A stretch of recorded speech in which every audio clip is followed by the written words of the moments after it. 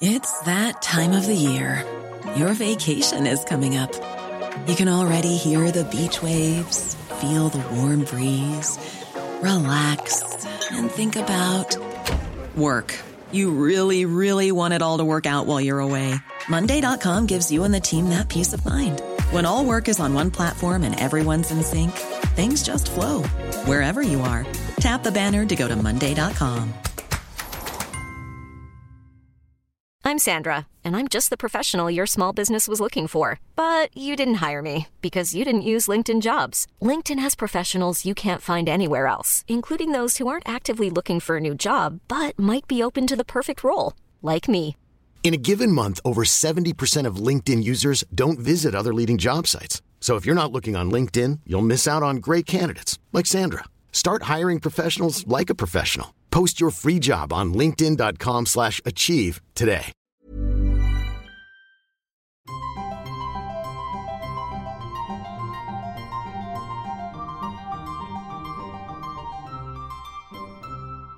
Welcome to Smarty Pants, the podcast of the American Scholar magazine. I'm your host, Stephanie Bastek. And today, we're back in China. But this time, instead of talking about Milton Friedman and his weird relationship with the communist regime, we are going behind the money. So much of the story we hear about China today is an economic one. How over the last few decades, it's risen from poverty and ruin to a global economic powerhouse. Or how China's modern leaders, from Deng Xiaoping to Xi Jinping, have steered the nation's course, for good or ill. But there's a story beneath the surface of the artistic avant-garde that was born in China in the late 1970s and flourished during the 80s. The avant-garde which gave us Ai Weiwei's searing political commentary, Yue Minjin's contorted painted faces, and the shattered family portraits of Jian Shaogang. Their art didn't magically appear after Deng Xiaoping's political reset in the 1990s. And their art, whether implicitly or explicitly political, is in conversation with decades of Chinese artists working in the shadows of tyranny. From their re-education posts in the countryside, to the abandoned warehouses of Beijing, to the short-lived democracy wall of the 1980s. The story of where this avant-garde came from, and how its hopes rose and fell in the years leading up to the Tiananmen Square massacre, is at the heart of Madeleine O'Day's new book, The Phoenix Years. Madeleine is joining us from Sydney, Australia, to talk about art, resistance, and the making of modern China. Thanks so much for being on the show. And thanks for having me, Stephanie. So the book is drawn from your own experience, reporting for years on China and not a few parties with the avant-garde themselves. Yeah. So can you paint a picture for us of what life was like in 1980s China when you first arrived? A really good way of thinking of the 1980s in China is to think about the 1960s in the West. It's a period of extraordinary change, extraordinary excitement, a lot of idealism, and idealism that will finally come to a kind of tragic conclusion. There's a real parallel between the 60s in the West and the 80s in China. When I arrived there in 1986, we were right in the middle of a decade that had started with the decision by the leadership of China under Deng Xiaoping to open the economy to Western investment and to Western expertise at the end of the 1970s. We were between that point and the point of 1989, which would be the Tiananmen Square massacre. We were halfway between those 2 points. But of course, in 1986, none of us knew that's what the end point of the decade was going to be. What we felt very much was a sense of excitement and a sense of a culture that was opening up, and that it would just continue to open up. When I went to Beijing, I was there to cover the economic opening up and the business opportunities in China. I was working for the Financial Review newspaper, and that was my day job, and very interesting it was too. But at night, I very quickly fell into a kind of parallel universe and started investigating another story, which was, as you say, about the emerging avant-garde and the push for change and opening that was coming from below, not from the top. I think we tend to see the story of China as very much something about the government, the regime, making certain decisions and the people just somehow respond to that. But in fact, a lot of the push for change was coming from below. So who were some of these avant-garde? Where did they come from? What was their story? How did they end up in Beijing? Yeah, well, Beijing, of course, is a huge magnet in China, still is. It's a place where people want to be. There's a sense that that's where the power is, that's where the excitement is, that's where the culture is. It's the capital. The kind of people that I met who were in the avant-garde in the mid-'80s had all, to some extent, they had two different backgrounds that were really important. There were the older ones who were kind of in their late 20s, whose most important experience had been the Cultural Revolution. So these were people who'd been sent away to the countryside as teenagers and out in the countryside become totally disillusioned with the whole communist project when they saw the poverty that was out there. And they'd come back to the cities in the late 70s determined to see things change. So there was that generation. And they were kind of the sort of, already by the time I was there, they were seen as the older generation, kind of inspiring, but somehow already kind of almost like passing it to history. Then there was a generation that I sort of hung around with, and they were kind of my age. They were in their kind of like early 20s. And these were people who had benefited from the fact that in the late 1970s, after the Cultural Revolution, the government had made this incredibly important decision to reopen the universities, which had been closed during the Cultural Revolution, and not just reopen them, to make the examination for entry into university much, much more expansive. But also they went out of their way to send scouts out to remote parts of China to encourage people outside of the main centres to apply for university as well. And so a lot of the people I met in the mid-'80s had come from, quite remote regions and remote cultures even. People had come from places like Xinjiang, which is the western part of China where the Muslim sort of Turkic population is dominant. Or they come from the south, from really poverty-stricken areas like Guizhou, also a place where a lot of ethnic minorities live. And two of the big characters in my book, Guo Jian and Aniwar, both represent those outskirts populations who came to Beijing to make their careers as artists. But it seemed like almost everybody that you met, however old, however young, was full of excitement about the possibility of what was happening in their country. The opening up policy had been envisaged by the regime as allowing Western expertise and Western money in. But Deng Xiaoping famously said, if you open a window, you have to assume that a few flies will get in as well. And of course, the flies that came in were the Western experts who came in to help China. They brought money, of course, investment, but they also brought their music and their books and just their ideas and their style of living, their clothing and, sex and drugs and rock and roll. All of these things come in as well. So what kind of Western things were coming in, and did everyone respond to them in the same kind of way? Yeah, the kind of things that came in from the West, well, taking an artistic example, we tend to sort of think about, when we think about the, art history in the West, we see it in a kind of a progression. We think, well, there were Impressionists, and there were Post-Impressionists, and then there were Abstract Expressionists. But of course, in China, up until the end of the Cultural Revolution, all Western study of Western art from the Impressionists onwards had been banned. People were allowed to study some Western models in terms of perspective and so on, the kind of classical Western things. But basically, anything from Impressionism onwards was banned, literally banned. As soon as the open door policy began, all this kind of art books and art ideas started coming in, and Westerners, of course, bringing knowledge about it. And the people in the university started to study it again too. The teachers could teach it again. But people got it in this fantastic mashup. So instead of thinking, oh yes, there was Impressionism, then there was Post-Impressionism, it's all there together. So people are kind of, one day they're looking at something by Dali, the next day they're looking at something by Matisse, the next day it's kind of like, oh, it's Monet. So people are kind of mixing it all up in this kind of fantastic kaleidoscope. And you'd walk down the street and these books were coming in, pirated editions of all sorts of Western texts and being translated really quickly into Chinese. So you'd walk down the road and there'd be these carts with books on them. And one day you'd pick them up and, it would be Freud's, interpretation of dreams. And then the next day it'd be a whole of other new books. And people were just buying them, picking them up and reading them and picking them up and reading a little bit and then putting them down and so on. I remember talking to Guo Jian, who's a big character in my book, who'd come up from this remote part of China. And he was incredibly excited by these ideas. But he said he could never finish one of these books because you'd get a certain distance in and you think, oh, this is fantastic. But then there's this other one. And so they'd start reading these others. So it had this effect of certainly making people feel that anything could be questioned. You know, you think about what modernism did in the West.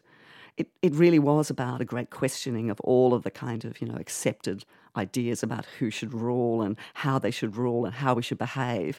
And they were getting all of this. And they were thinking about how can this apply in our own lives. But at the same time, even by the end of my first year, 86, you could also see the frustration building. Because these people I was dealing with were mostly students or young academics, young intellectuals. And they were, on the one hand, terribly excited by what was possible, but at the same time they were waking up to the fact that they had really no way of affecting government policy. They weren't really being heard. They could make a certain amount of noise, but who was hearing them? Who was listening to them? Right.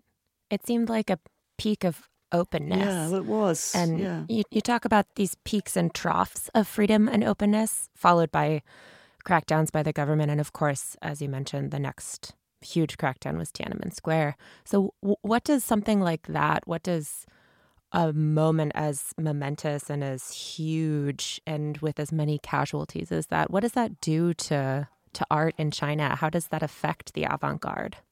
It's a terrible moment for the entirety of Chinese society and Chinese culture.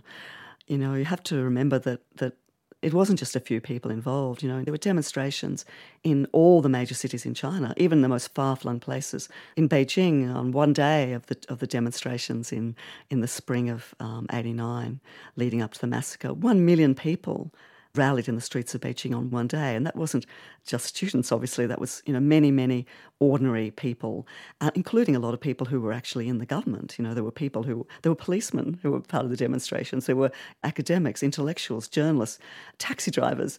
It was famously said at one point that even the pickpocketers went on strike because they wanted to support the students, and they took a few weeks off just to go down to Tiananmen Square and demonstrate and support them. And it really did have that kind of party atmosphere about it. So imagine, the catastrophic pain, the level of pain that happens when over a couple of days at the start of June, there is that terrible crackdown. The army, which people in China have been used to thinking of as their protectors, when they moved into the city on the night of June 3rd, shooting as they came, shooting to kill as they came, and continue to shoot people over the next days. You have to think about the waves of mourning and despair that comes from that. The people who saw it unfold in the city, the streets of Beijing, and then that kind of rippling through society, the knowledge that something terrible had happened in the capital. So the effect, of course, on the young artists that we were just been talking about, who were kind of excited and elated by all that was going on in the 1980s in Beijing, many of them were actually physically involved in the demonstrations. They'd been in the square. Guo Jian, in fact, was a hunger striker in the square. On the night of June 3rd, he was in the square when the first news came that they were firing. The army was coming in and firing in the suburbs. He rode out on his bicycle to actually witness it. But many other of the artists who went on in the 90s to become the really important, significant Chinese contemporary artists, they had been in the square. They'd seen it. They'd been students in Beijing at that time. Some of them had actually been involved in making that sculpture, the goddess of democracy, that looked a little like the Statue of Liberty that they'd put up in the square in the final days of the demonstrations. So it was a moment of terrible despair and just disillusionment and a sense of broken idealism, and that their lives had just been broken in two. And as they confronted the rest of their lives, there had to be a big reset, and there was a huge reset in people's hearts and what they felt was possible, and there was a reset at the top of the government. Obviously, there was a purge of all the more progressive voices and a re-establishment of pretty tough control, and then eventually a new kind of unspoken bargain emerged, and the bargain was that so long as the people left all the governing to the government would allow them and would encourage them and provide all the opportunities possible for the population to make money, to become as rich as they possibly could be. They would allow that, and they would allow a certain amount of freedom in the private space, within the four walls, your private life. But at the same time, people would have to accept that there would be no great opening up of the political sphere. There would be no democracy, even in the broader sense. There wouldn't be really any kind of negotiation with the people about the direction of China. So what did art look like after that political reset? It must have changed in response. There was actually a really important exhibition that went to the West in the early 1990s and curated by a couple of Chinese curators, one from Hong Kong, one from Beijing, and they tried to choose art that would somehow send a message to the West about what was happening in the kind of soul of China. And they kind of defined, in the early 1990s, they saw three main moods. The first was cynicism, terrible cynicism. And that was expressed in some really wonderful art, with kind of pop art. So you would get these paintings which would have people just yawning, art about kind of delinquents and dropouts and so on. Then there was a kind of materialism. And a lot of the artists did work that kind of criticised that kind of materialism, seemed to celebrate it. For example, they would do paintings that would look just like Communist Party posters, the kind of posters that would normally have like a worker, a peasant and a soldier, brandishing the little red book of Mao's quotations and a scythe. And so they'd have these workers and peasants and soldiers, but in their hands they would put things like Coca-Cola cans and Mont Blanc pens and Canon cameras, so just kind of subverting the whole materialism. And then there was another spirit, and this was the one that I guess created some of the most beautiful art that came out of China in the 1990s. And it's kind of a mood that you still see in a lot of art created by younger artists today as well. They called it wounded romantic spirit. But I prefer to think of it as a kind of nostalgia. It was painting that kind of expressed the fact that history in China, the cycles of history in China were tragic and inescapable, and that as much as you tried to escape the pain and tragedy of Chinese history, it would somehow find you out. And what's interesting about young artists today, people sometimes say, well, aren't all those sort of Tiananmen repercussions, do they really still matter today? Like, do Chinese artists today still reflect on that? And what's interesting is that they do. You often find that amongst young painters today, people who were only just small children at the time of Tiananmen Square, they create a lot of work which is deeply nostalgic. Nostalgic for a time that they never even knew. And it's because of that, this sense they also feel that there was this big break in 89 and somehow they want to reflect it. A couple of years ago, there were some pretty brutal crackdowns on human rights lawyers, on artists like Guo Jian, for instance, sort of in the wake of the 25th anniversary of Tiananmen. How would you evaluate the state of Chinese art today? Yeah, well, it has to be said, when you talk about, as I do, about peaks and troughs in China, we're definitely in one of the sort of deepest troughs that we've been in. Things are really grim in terms of the space for free expression in China. It's getting narrower and narrower and narrower, not just for creative artists, but for everybody, even members of the Communist Party. What artists are doing is what they've always done, find a space. And so what's happening more and more is that they're creating the work they can create in China. They're trying to find more and more subtle ways of expressing their ideas, ways that will not be noticed as being subversive, even if they are. And some artists who really want to be much more explicit are having parallel careers. So they're creating work to be shown in the West, which is quite different to the work they're showing in China. But what they're doing is, with the work that they do show in the West, is they try and get that work onto the internet, and they'll hope for it to get out there to the Chinese audience that they really, really want to get to. And artists like Sheng Qi and Guo Jian, who are basically effectively in exile now from China, every work they do, they put up on their Chinese social media accounts, and they hope for them to get out to as many people as possible before they're inevitably censored from the internet. But as Shang Chi said to me, you can get millions of hits on a painting before the censors realise what it is, and they take it off the internet. And even today, when the internet is much more closed and much more policed than it has been before, you still see all sorts of amazing free expression on the internet, because in the end, Chinese artists and Chinese people are just much more clever than the censors. They're just more fleet-footed. They'll find a way. You ban one term, they find another way of saying it. You ban one image, they find another image. Which is why I'm really optimistic about China, even as I get very sad sometimes about what's going on there. I see such dynamism in the society all the same, not just in the economy, but just in the way people express themselves, what you see on the street, what you see on the internet. And so for all that the regime tries to crack down and limit Chinese people's ability to dream, they can't in the end succeed.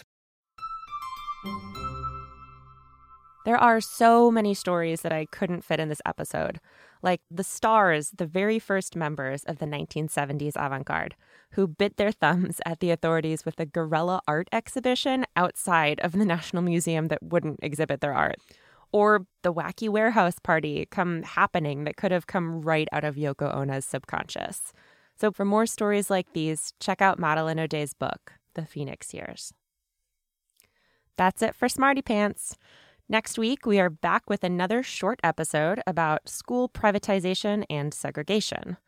And maybe if you guys like these short formats better, we'll stick with them. So let us know. podcast@theamericanscholar.org. Till next time, take care and stay sharp.